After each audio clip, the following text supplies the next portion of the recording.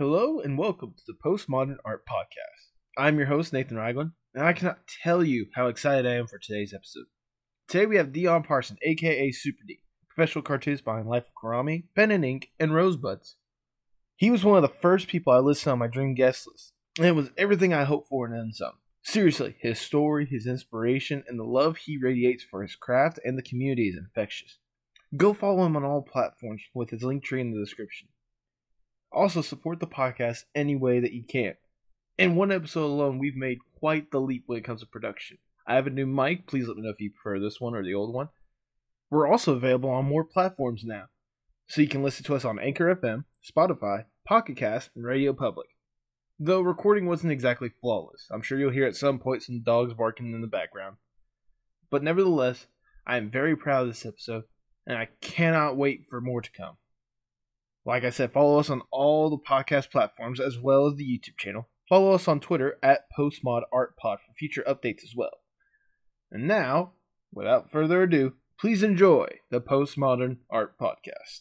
Alright, before we get to introductions and such, D, if I may ask a question, think of it as an icebreaker, just kind of, get everyone ready. What is your most unpopular art opinion?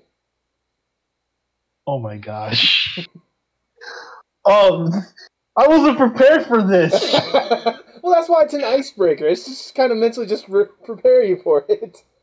Well, man, I don't know. Because there's so many questions that are, so many opinions that are pretty popular that I don't know. Probably something I would say is popular opinion. I don't know. Whenever I ask that question, what's the first thing that pops in your mind? It's usually how people take. I don't know, man. Okay. Hey, take deep breath. There's no pressure. I'm, just asking a question. That's all. So for me, I don't necessarily think it's unpopular, but something that I think about a lot. But it really is about how other artists treat each other, especially in social communities. Okay. Do you care to elaborate on that a little bit?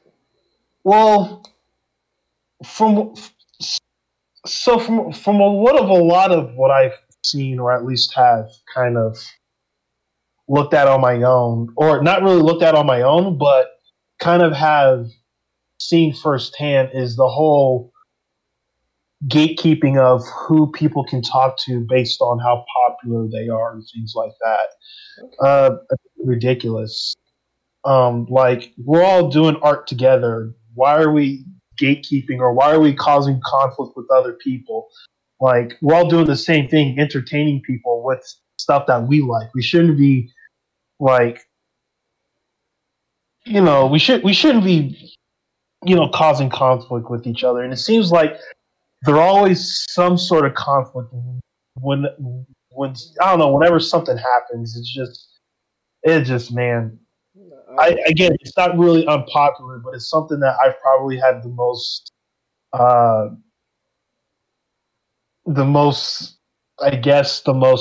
gosh. Like the most first-hand experience, kind of seeing it with some of your close friends? Yeah, exactly. Yeah. Okay. And that's the opinion that you're willing to stand by? Yeah. Okay. Well, with that, I can't think of a better way to start the Postmodern Art Podcast. Welcome, everyone. My name is Nathan Ragland. I'll be the host for this evening. Make sure to take the time to go check us out on Anchor FM, Spotify, and I believe all audio platforms. I'm not 100% sure yet. I'm still trying to get this podcasting down as well. As well as go to our YouTube page to see the video version of this. And if you will, follow us on Twitter at PostmodArtPod. With me today is the creator of several strips, just like with Kumari, the Glyph-nominated Pen and Ink, and now the recently made-for-print Rosebuds, as well as the Absolute Unit side project of Plush Maria, Jim Davis enthusiast, and professional cartoonist Dion Parson, a.k.a. Super D. How you doing today, D? I'm doing good. How about you? I'm doing wonderful. You don't know how I've said this. I said this before. You don't know how excited I am to have you on the show. You were one of the first names I wrote down on my list of like dream podcast guests, and so to have you on as basically episode number 1 is incredible. And I cannot thank you enough for taking time out of your day to sit down and chat with me. It's an honor. Like, it really is. Like, it means a lot that you think of me enough to want to be a part of your podcast. I'm happy to be here.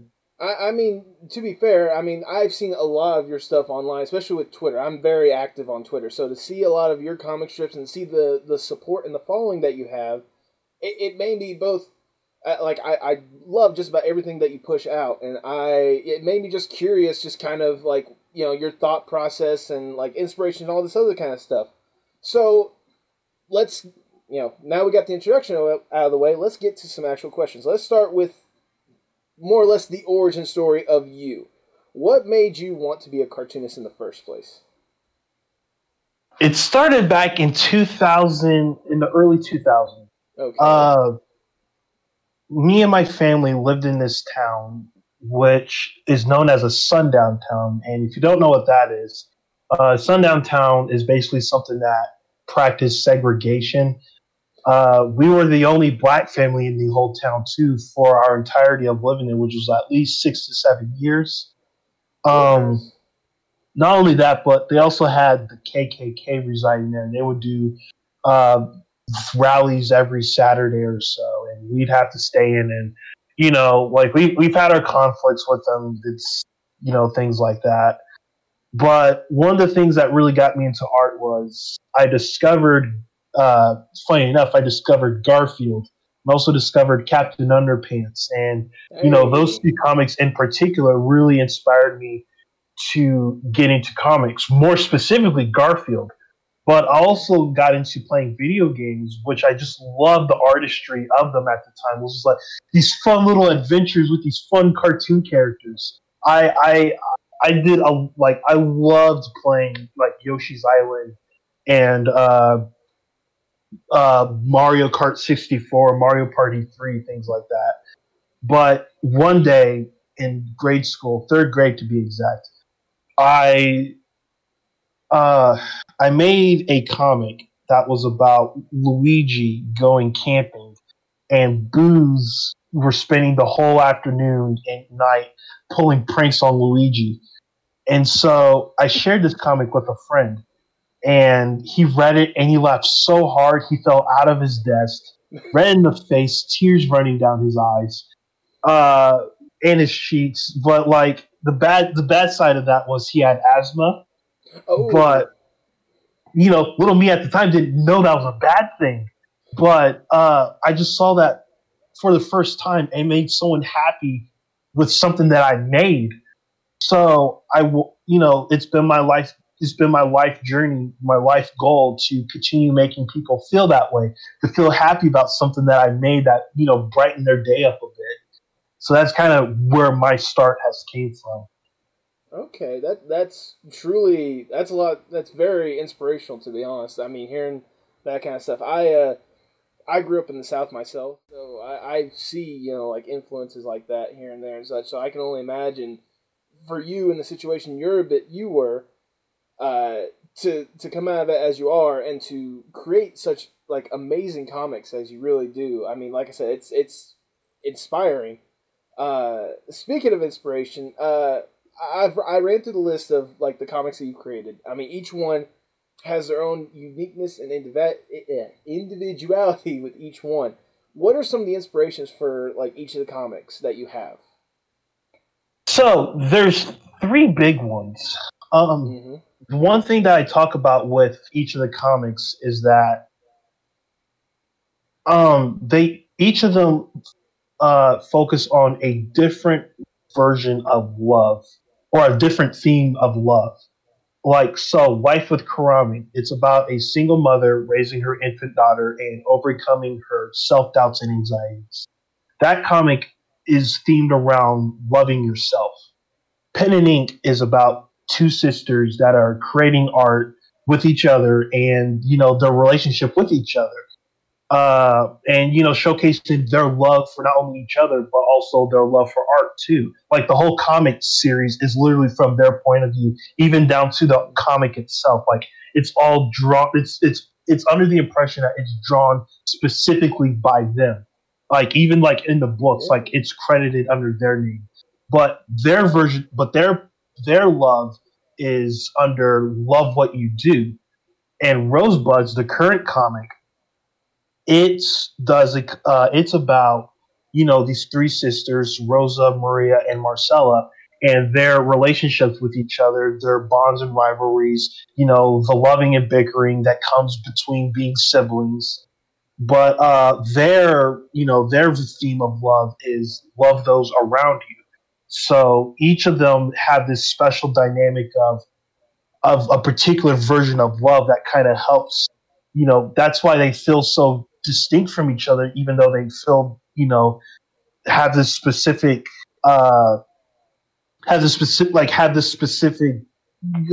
theming to them. And so that's really, the inspiration with them is that I focus on love, but then I kind of focus on what kind of love that each of those focus on. Is that kind of a thought process that you have with just about any sort of idea that you come up with, or was it just mainly specifically those three? Like you had that thought and you just ran with it till it became the finished product that it became? Yeah, it actually just became the finished product as it became. Like I started out like usually like they all ended up at the end of the day forming those three themes. Mm-hmm. It honestly wasn't intentional until I started really fleshing out their characters and the whole theming, or at least the whole creation of the project to what it is now. But yeah, that's kind of how it worked out for all three of them. Is that they molded into that rather than it being the initial concept. Okay, that's honestly really impressive right there. With each of these comics, like they're very unique and they're very distinct. Yeah, words are wonderful, by the way. Yeah, you see how words have been treating me. I guess that's why some of us go to art because we're better at visualizing our words rather than saying the words. Oh yeah. But back to that. Well, like I said, you put a lot of you inspired by love. You molded about that. How much of yourself and like your ideals do you put in each one of your ideas, in each one of your strips? I'd say quite a bit. Like, I feel at least all the characters have a certain part of me within them, in some way, shape, or form. And I feel like that goes for all artists too. Like, they all have there's always something within each character that has just a bit of them in it. And so that's kind of how it is for me. Like each of the characters do have just at least a bit of something of me that kind of is in their characters. Like my self-doubts and anxieties are in Anna. Ink in particular, her love to just create her boundless childlike wonder of what to do next is kind of how I like to treat each of my projects, just going in super excited to just work on the next thing and just have fun. Things like that. Oh, absolutely. I mean, I can I'll go ahead and jump this question. I can see how you put a lot of your stuff into this, and I can vouch for the same way when it comes to other people. They can easily plug themselves into a lot of your comics with the general themes. About a week or so ago, I think it was September 9th, I could be wrong, don't quote me on that, you posted a comic on your Twitter talking about how people are wondering why you don't openly advocate for stuff whenever it's shown that the stuff that you do put out, they do the representation for you. How important is it for you, for your audience, to have that connection rather than just going out there and just saying it on Twitter yourself? I feel like it's really important to me in particular because as the comic stated, like the thing about that comic was it was actually written from life. Like people have, asked me that question in the reader, the people that were, responding to like my persona. Mm-hmm. Those were things that have been told to me. A few years ago, I had a museum exhibition for Life with Karami and Pen and Ink called Drawn to Life, and it showcased original comic strips from Life with Karami's archive and Pen and Ink's archive. And there was a mother that came up to me. She was crying, and she was so happy to see me. And she told me how, she's a single mother of 6 kids. Good. And she loved Anna because she, despite her being single and raising a child on her own, she still had this boundless, pit of optimism of wanting to continue doing the right thing and, believing in herself that she can continue to do the right thing.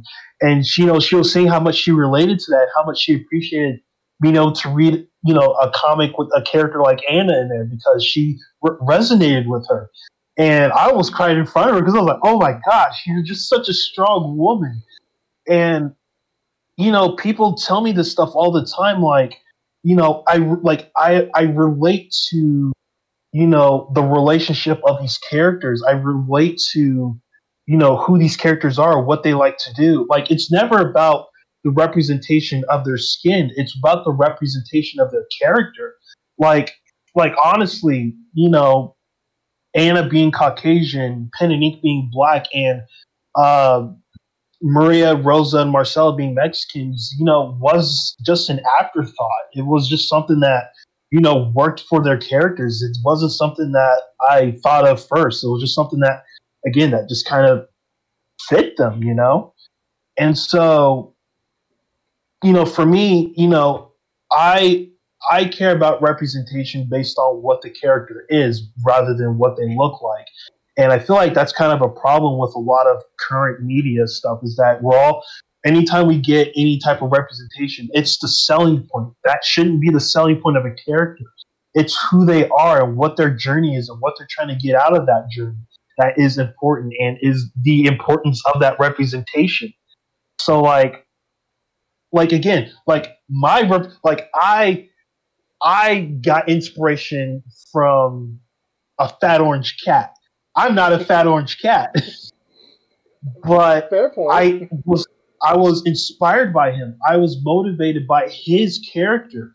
He was fat. He's lazy, and he kicks Odie off the table. He ships Nermal to Abu Dhabi. He eats more than a U.S. Army. He does what he wants, and he's okay with that. He doesn't want to change himself for nothing. I was inspired by that when I was younger because I was always being told that I needed to be this or I needed to be that. I wouldn't be loved because I'm black, or I can't do this because I'm black. Here's this orange cat doing literally whatever he wants. If he can do that, what can I do? So it's something that is always important to me. It's always seen, not heard, or like actions. It's the whole actions speak louder than words sort of deal. I don't know if there's a better way that could have been worded. That was wonderful to really hear that.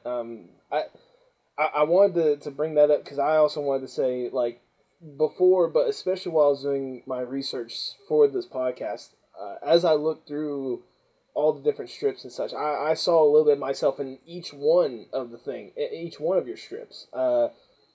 With Life of Karami, sorry, Kumari. I always get that mixed up. It's Karami. You said it's Karami? Right yeah.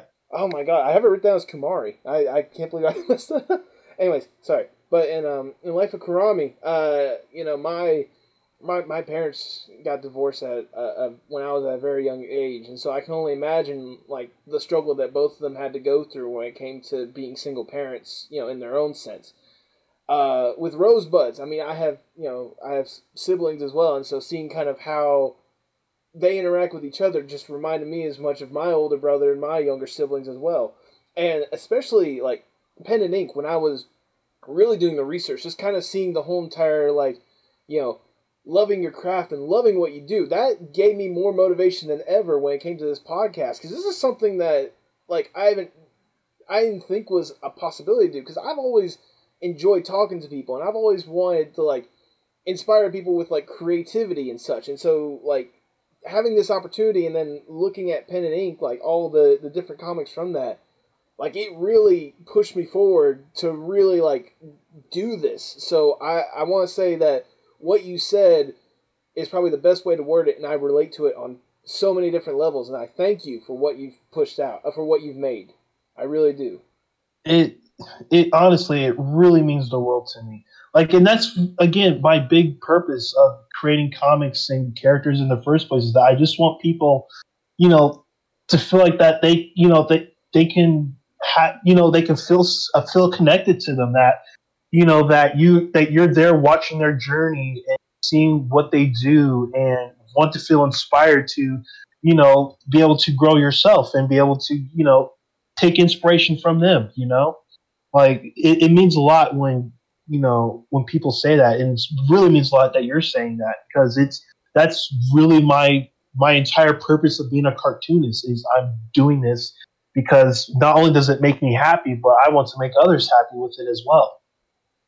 Well, I think you do a good job going above and beyond that, in my honest opinion. So, once again, thank you for providing the world with your creativity. Let's move on to the next question, shall we? Let's sort of relax a little bit. Now we got all the emotion in there.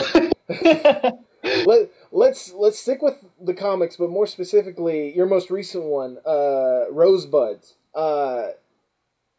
What was it? It's been about a month now since you've gotten that to print. How awesome is it? Like, I know you've had Life of Kurami go to print before, but how incredible is it for you to have this strip going to print now as well? It feels great, honestly. Like, and it's kind of good to be back. I've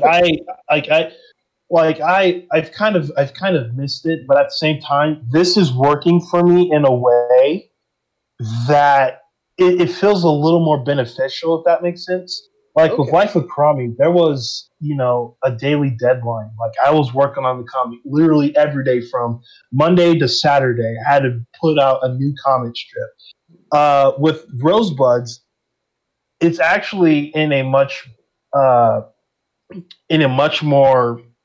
it's in a very special position where it's syndicated, both online and in print.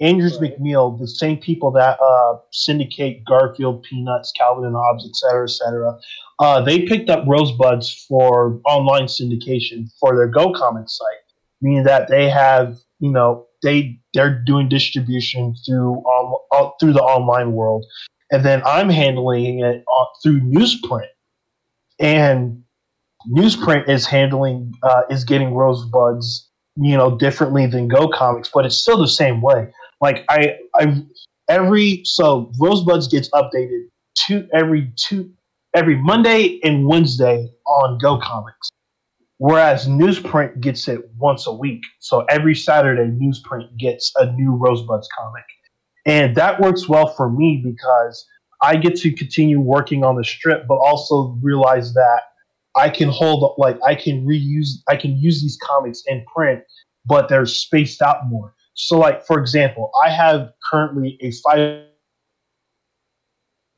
5-month backlog with Rosebuds right now through Go Comics, and it's from the unreleased comics, I should say. And I'm continuously working on more to get that backlog back up. But using the same backlog of strips that I have and converting it to newsprint, those comics will be running in newsprint throughout 2021. Okay. So, like, I have a big backlog to work with that that has me pretty comfortable right now, but can't slack on that. Right. Never a day off, or well, there are some days off, but truly got to keep working at the craft, right? Yeah, and and since I'm also updating Rosebuds on Webtoon, Instagram, and their website as well, and then I also post the comics officially on Twitter and other social medias the following day. So Go Comics gets the comics every Monday and Wednesday. Twitter and other social media gets it Tuesday and Thursday. So technically, it's a full week of Rosebuds. It's just, distributed a little differently. To where it lightens the load on you and you can really, put in your fullest effort without trying to rush something out. Mm-hmm. Yeah. That's incredible. For those who don't know, for those that are thinking of potentially being a cartoonist, how hard is it to get to make a strip, let alone make a strip or get a strip to print or for distribution?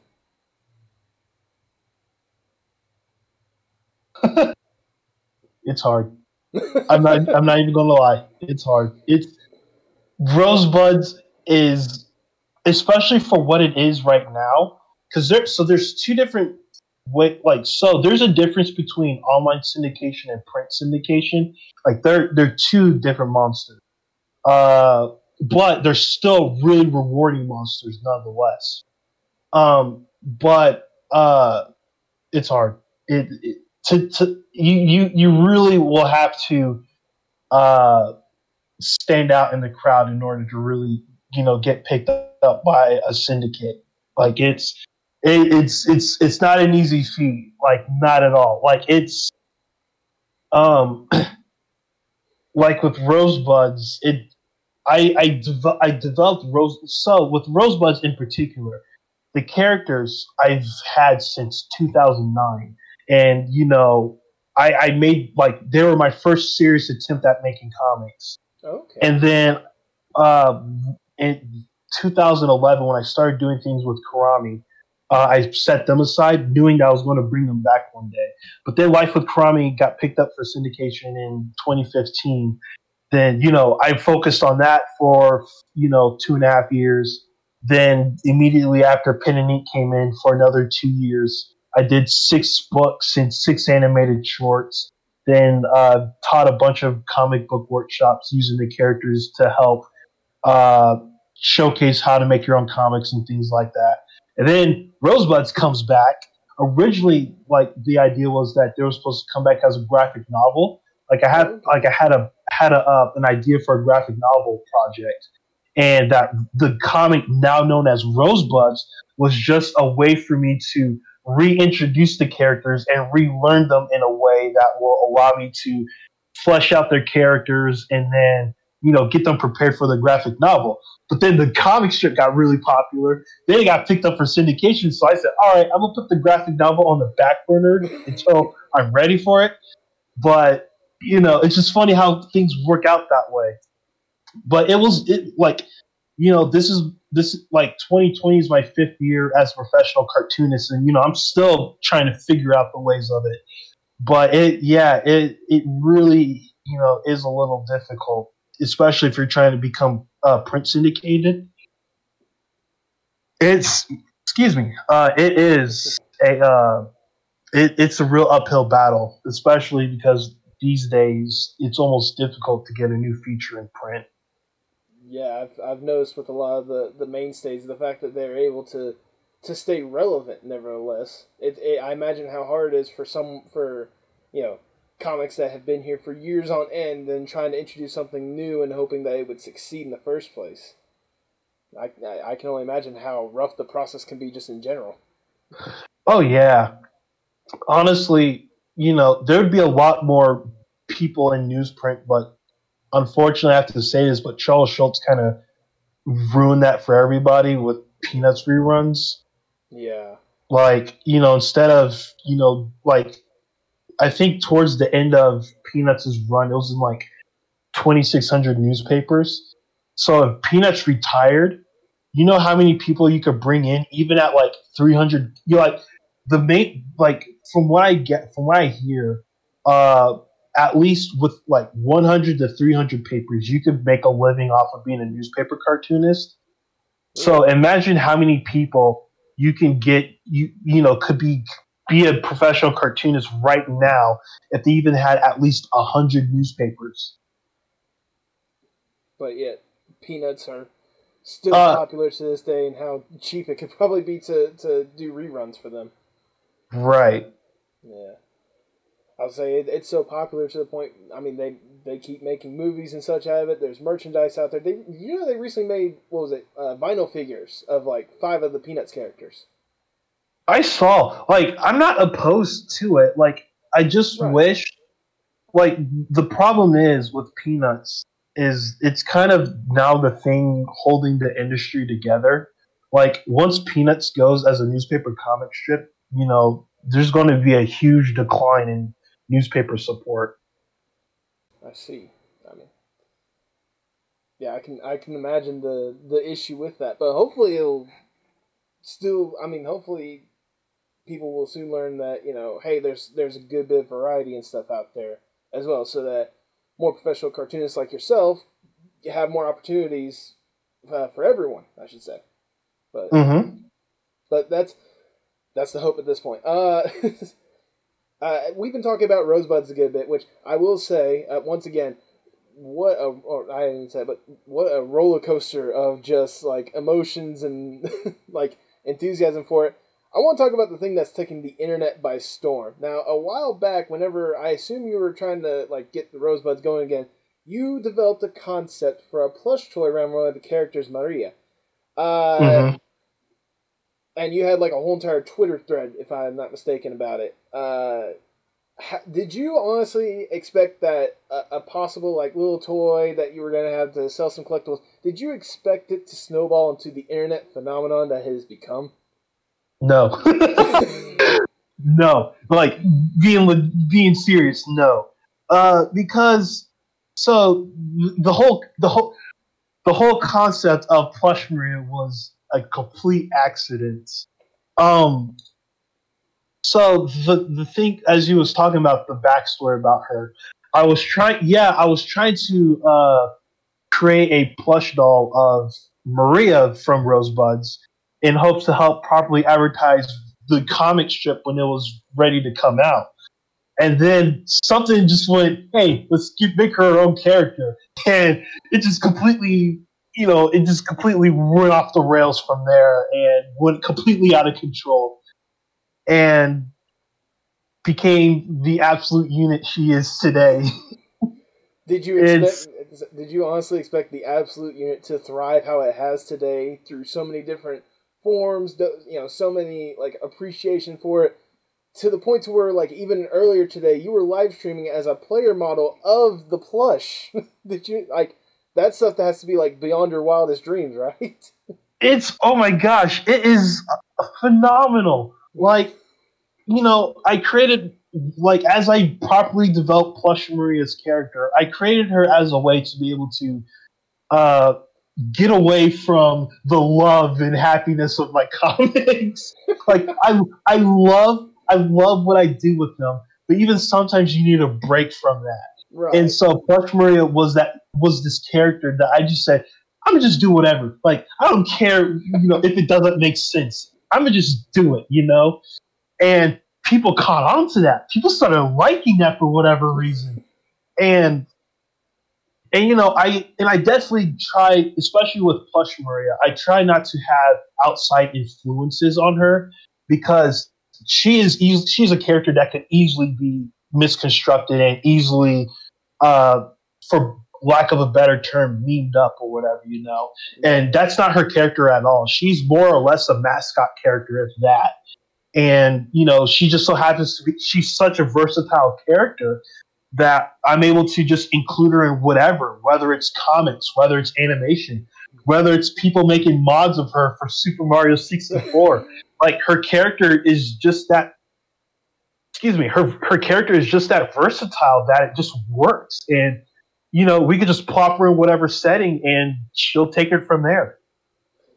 I'll tell you, it's gotten insane to the point where I don't know if you can see my screen or not. I have actually got you have the socks. I got the socks just for the occasion, because it's such an endearing character. Because it's just like, in a way, it's kind of like how you described Garfield a little bit earlier. It's just kind of one of those. She does her own thing. That who am I to stop her? It's incredible. Like, she knows what she wants and she just does it.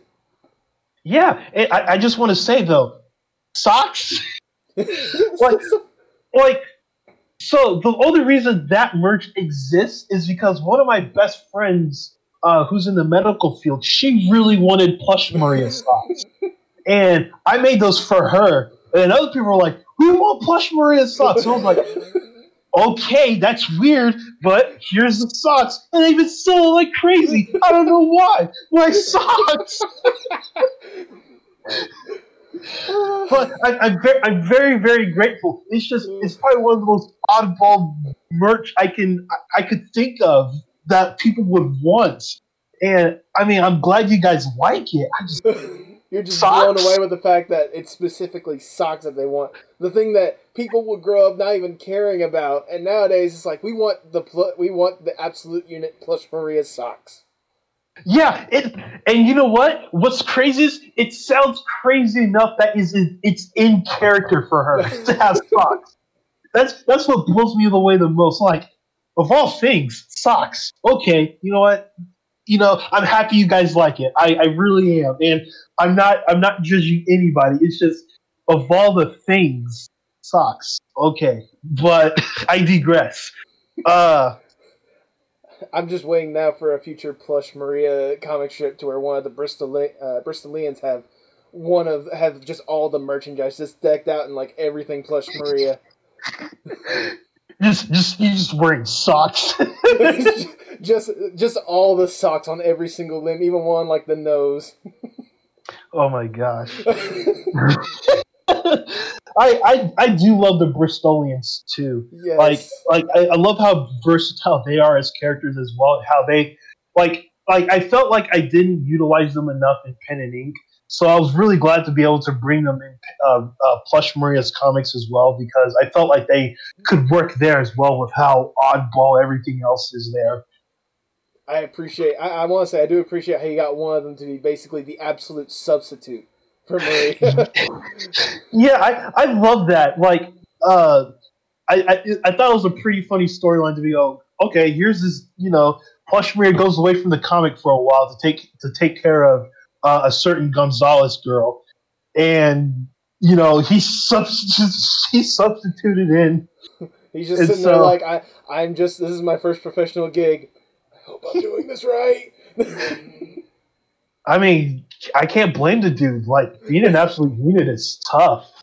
I mean, no one said it was going to be easy. That's why everyone can't be an absolute unit. Just saying.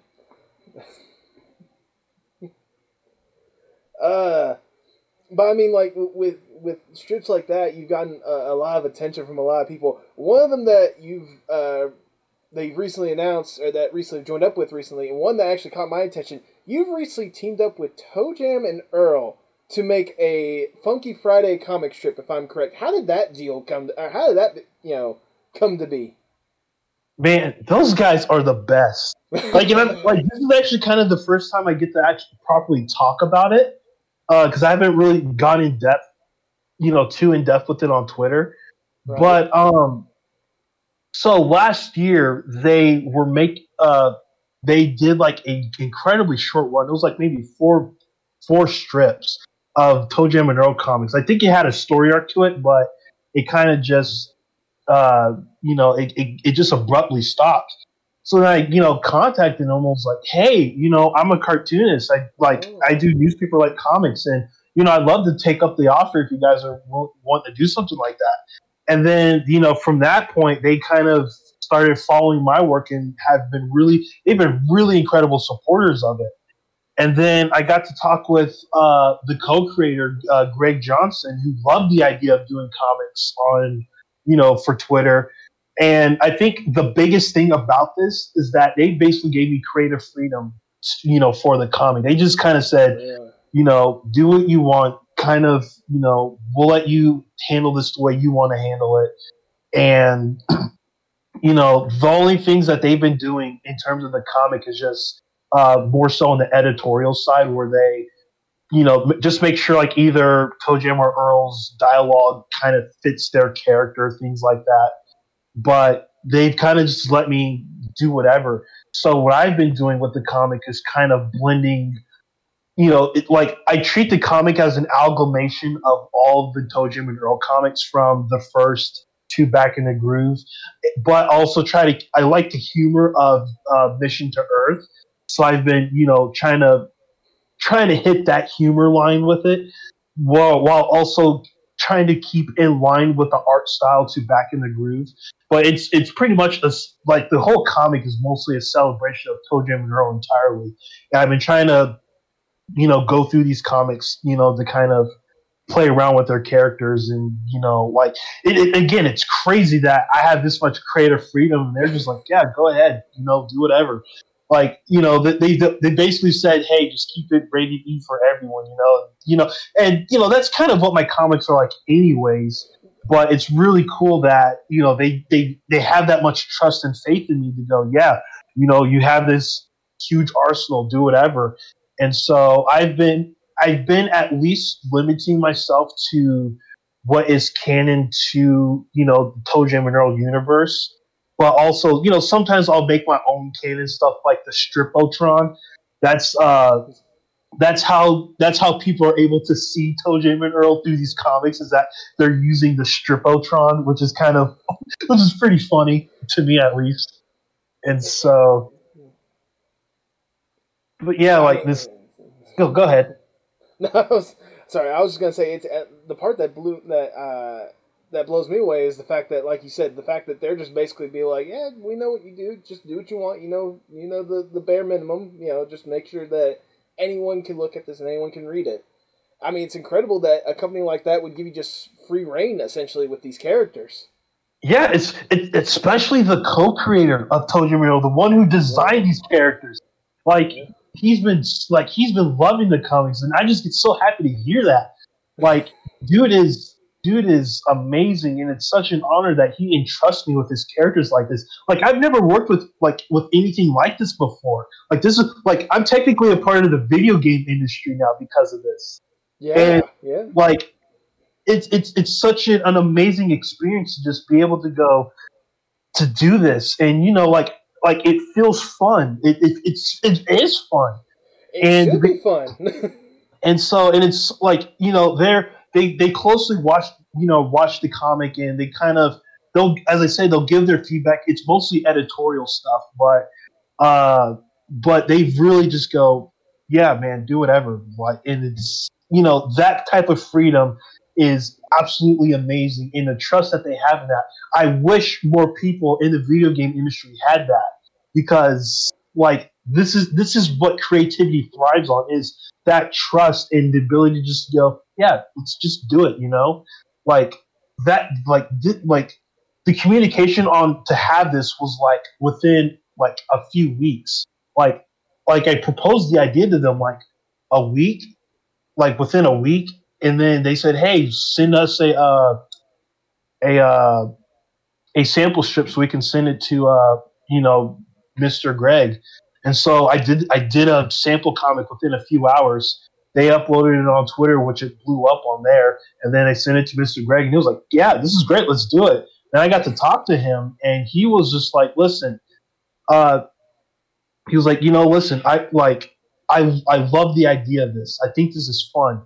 And I think the thing that really blew me away about this whole thing was that he was like, I understand that there's no monetary value in this for me. Yeah, I'm doing this because it's fun, and it brings more, it just brings more engagement to the Toe Jam and Earl fan base. So, let's do this. So, it's again, it's that type of relationship I love with creators and with people that kind of understand this, just having fun. It's like at the end of the day, we're all here together just trying to have fun creating stuff. And, the fact that they were willing to take a chance on me with that, is a huge honor. And seeing, the reception on it on Twitter and Facebook has just been, amazing. It's just been so fun. Like I'm really enjoying this, and it's been fun to kind of, do something different that's not my work either. I mean, I don't know what else to say other than just, it's, again, like I said, it's incredible to see, just hearing the amount of enthusiasm and the amount of like support that you have behind this, because there are probably hundreds of other people that,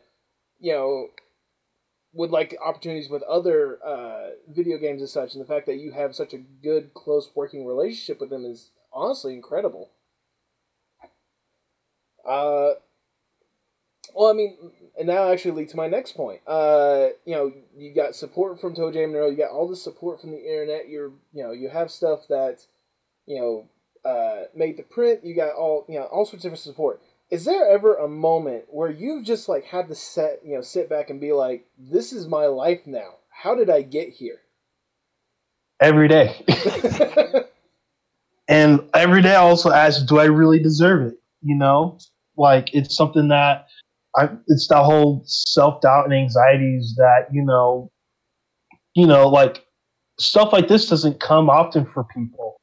And, people are taking a chance on me, and I want to make sure that I don't take that for granted or doing anything that makes people doubt their trust or investment in me. Especially because of lately, things are just, creators left and right coming out being not great people or not great influences. And, people's trust in other people, including my trust in other people, is starting to dwindle. It's something that I'm just, it's important to me that, excuse me, it's important to me that, I make sure that I continue doing what I'm doing and doing what is right for not only myself, but for the others that I associate with and the people that are following me. Like there is, a bit of a duty on my end that I have to abide by. I mean, it's understandable, but I mean, the fact that, like I said before, you got that support behind you, and you got the people behind you, the fact that you've been given these opportunities and such, and, it's what's the words I'm looking for? Words are wonderful, right? Mm-hmm. Yeah. It's just, yeah. I think that's probably the best way to work. No, but it's like the fact that you've not taken this for granted. Also, it's great to hear that. It's humbling to hear, because some people they've been given opportunities over and over again, and some people just waste it like it's nothing. So yeah, and again, that's one of the things that is incredibly important to me. Like I tell people that no one is ever obligated to support what you do. So it's important that you make sure that you don't take that for granted and are making sure that you're that you are staying true to yourself and are doing the right thing. Right, absolutely. That's how people should be. They should be true to themselves. I mean, and this will lead also to my next point. It's one of those, you said yourself that the community, the support that you have from them for just being you. Are you impressed? I know that the art community can be very niche at times, or especially like the cartoon community. Are you impressed and proud of the community that you have behind you? Absolutely.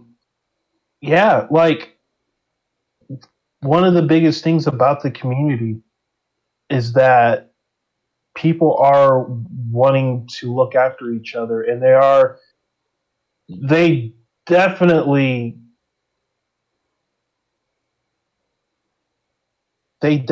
really, sorry, I'm just lost in thought. Like the thing about the community that I really enjoy is they do practice what they preach. When it comes to supporting others, they don't just go, hey, support other artists, support small time artists. They actually do support people. They actually go out of the way to not even go out of their way, but they actually, tell people how much their work means to them. They tell other people about other people's works. It feels more like a family instead of just a bunch of random people that are, together and liking things, Like earlier today, I did a live stream with Plush Maria 64. Two people made a mod of Plush Maria in Super Mario 64. I was having the time of my life playing the game, but in the middle of it, I was having some controller issues, and I called one of them up on Discord in the middle of the stream while we were just having technical difficulties. And the people that were watching were just laughing along at just how absurd we were just figuring things out, and it was like it didn't feel like rules. It was like a professional front or anything. It was just, oh, hey, I need to figure this thing out, and we have a lot of people here watching us, like, hey, let's figure this out, But it was, and then even when I apologized about it, people were just like, hey, this was actually pretty hilarious. Like, it's no problem with it, Like, we're here for all of our silly mistakes and, errors, as well as all of our successes and failures. It's not just a, like a one-sided thing. It's we're all in this together. And I know there's only so much I can do, because there's so many people, there's only one of me. But, whenever I can bring a little smile to people's faces, whether it's just messaging them saying, hey, keep up the good work, or comment on their art, or even liking it, I want to ensure that, as much as they're willing to support me, I try my best to support others as well.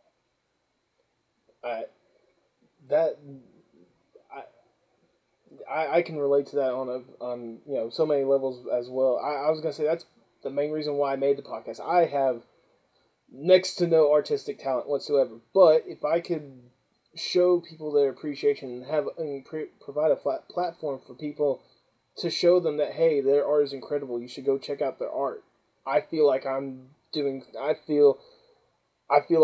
out, and I feel like I want to show all these artists that I will have on here the same support and love that I feel like they deserve for such incredible talent that they have. Mm-hmm. And that's once again, that's why I was glad that you were able to come on for the podcast. We've been talking for a good bit. so many emotions and so much joy. This is what I imagined a podcast to be like. Well, this is how I feel all the time. Like, it's like, again, like this whole career is a humbling experience. I get to make something that makes people happy, and people get to feel happy to want to associate with it, and even like it enough to share it with other people. Like, again, no one's obligated to do it, but they feel they like it enough that they want to share it. They want other people to have it in their lives. Like, that's one of the nothing, like, there's nothing like anything financial that I can get out of this could compare.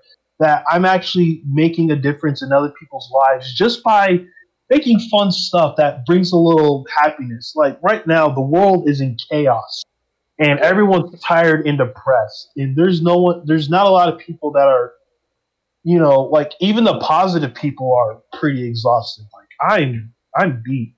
I'm beat down, man. But despite all of it, people still see hope. They still see something that, even if it's something as simple as seeing, three sisters bicker with each other, or a mother just trying to get through day by day with her infant daughter, or even two sisters that are just, playing around with art, or just even something like Plush Maria, who's literally just doing her own thing. Yeah. Like, people are connecting to this stuff and are wanting to have that bit of happiness in their lives that they produce, or at least I hope that they produce. And it means a lot to me that they are that invested in it, and they want nothing but to see it succeed. Like, that goes a long way. It really does. It really does. I have one last question for you, and it's a question that I like to end just about every podcast if this thing becomes more than just 3 or 4 episodes. But obviously, as a cartoonist, anyone could argue that cartoon is art. How important do you think art is, not only to you, but for society as a whole? I mean, without art, I don't think a lot of the groundbreaking things that have happened would have happened, because it takes a lot of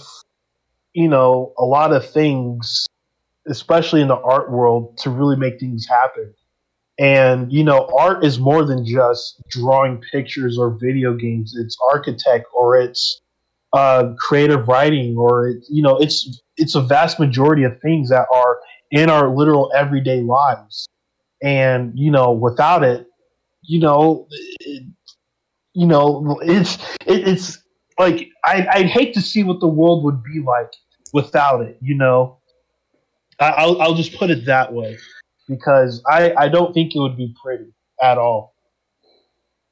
Well, I mean, to be fair, I think it'd be hard to imagine the world without art because, well, hate to sound cheesy here, but Earth without art is just eh.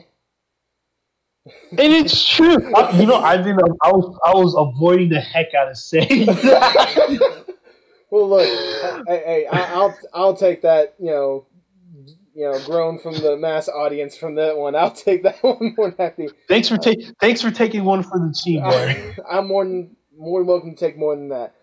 D, it has been an absolute pleasure to have you on the podcast. It's really been wonderful to talk to you as well, and I cannot thank you enough for taking time out of your day to just sit down and just chat for a bit. It's been a huge honor, dude. Like I've enjoyed my time. It's been really great. Go ahead and plug yourself real quick for the people at home. Well, you can follow me on Twitter at SuperD2, SUPRDEE2. I do have a website with all my social links and stuff, superd2.com, SUPRDEE2. You can read Rosebuds at gocomics.com/rosebuds or rosebudscomics.com. You can see, you can follow me. I post about my comics. I talk about Plush Maria probably a little bit too much. But other than that, if you're just looking for a place to just have fun with art and just talk about things, related to art and comics and Garfield, I'm the guy to follow. And I do want to say real quickly, when it comes to all those links, you also have a shop there, correct? Yes. Yeah, you can find it there too in superd2.com. There's an official merch store. I've partnered up with Teespring, and so they're handling all my merch and related things. I mean, that's how I got the socks, so, I mean... I do want to make one quick suggestion for the shop, especially with how the times have been for these days. We need a Plush Maria mask that just simply says "Absolute Mask." That's all I'm gonna say. I considered that because there's been some requests with it. I don't want to go that route. Okay. Just because I think, well, for one, technically Plush Maria doesn't even need a mask. That's a good point. That is a good point. So, but I don't know. It doesn't feel right for my stuff to have mass-produced masks or things like that. Okay. But I have been thinking of other stuff that would be fun. Like next year is Marie on next Marie. One of the yearly events that we're planning is this year was Maria Day, which was March 14th, MAR14. So it celebrated both Maria and Plush Maria. And so for that day, for that week of Maria Day, I officially revealed her Absolute Unit shirt for sale for only that week. And it sold like crazy, which is why I got this partnership with Teespring in the first place. Because they were like, we saw you selling this shirt like crazy and wanted to know what was going on. So I'm only making that shirt available for a yearly event. So it won't be coming out till next Maria Day. Okay. Hey, mark the calendars now, people, because that stuff will probably sell out quick or it'll sell like crazy at the very least. Oh yeah, like man, it was a blast. But I'm also in talks with some other things, but I have to wait to see. It's the whole supply and demand thing. Right. I don't want to make things that won't sell well, but I also, don't know what will sell well until I know what people will buy. And there's a few things people will buy, but I need to make sure there's enough people that will buy it in order for me to do it. That's fair enough. if nothing else, I do want to also say, whenever you do sell the Absolute Unit shirts again, go ahead and have a variant as well with the Absolute Substitute. I will buy that in a heartbeat. You know what? I'll keep that in mind. I'll keep that in mind for Maria Day. And if anything, yeah, you know what? Yeah, let's see what happens for Maria Day. Yes. I will let you know right now. The instant I get that shirt, I'm wearing that for the next podcast, just for you. All right, I'm holding you to that. Yes. Speaking of the podcast, once again, you can go find us on Anchor FM, Spotify, and wherever you can find your audio podcast forms, or follow the YouTube page, Postmodern Art Podcast. Follow us on Twitter as well, at PostmodArtPod, or you can follow my personal one. Links will be in the description for all of our stuff as well as Dee's stuff as well. Dee, once again, thank you so much for taking the time out today. It has been an absolute pleasure to talk to you. Same with you, man. Same with you. So everyone out there, hasta luego, mi amigos.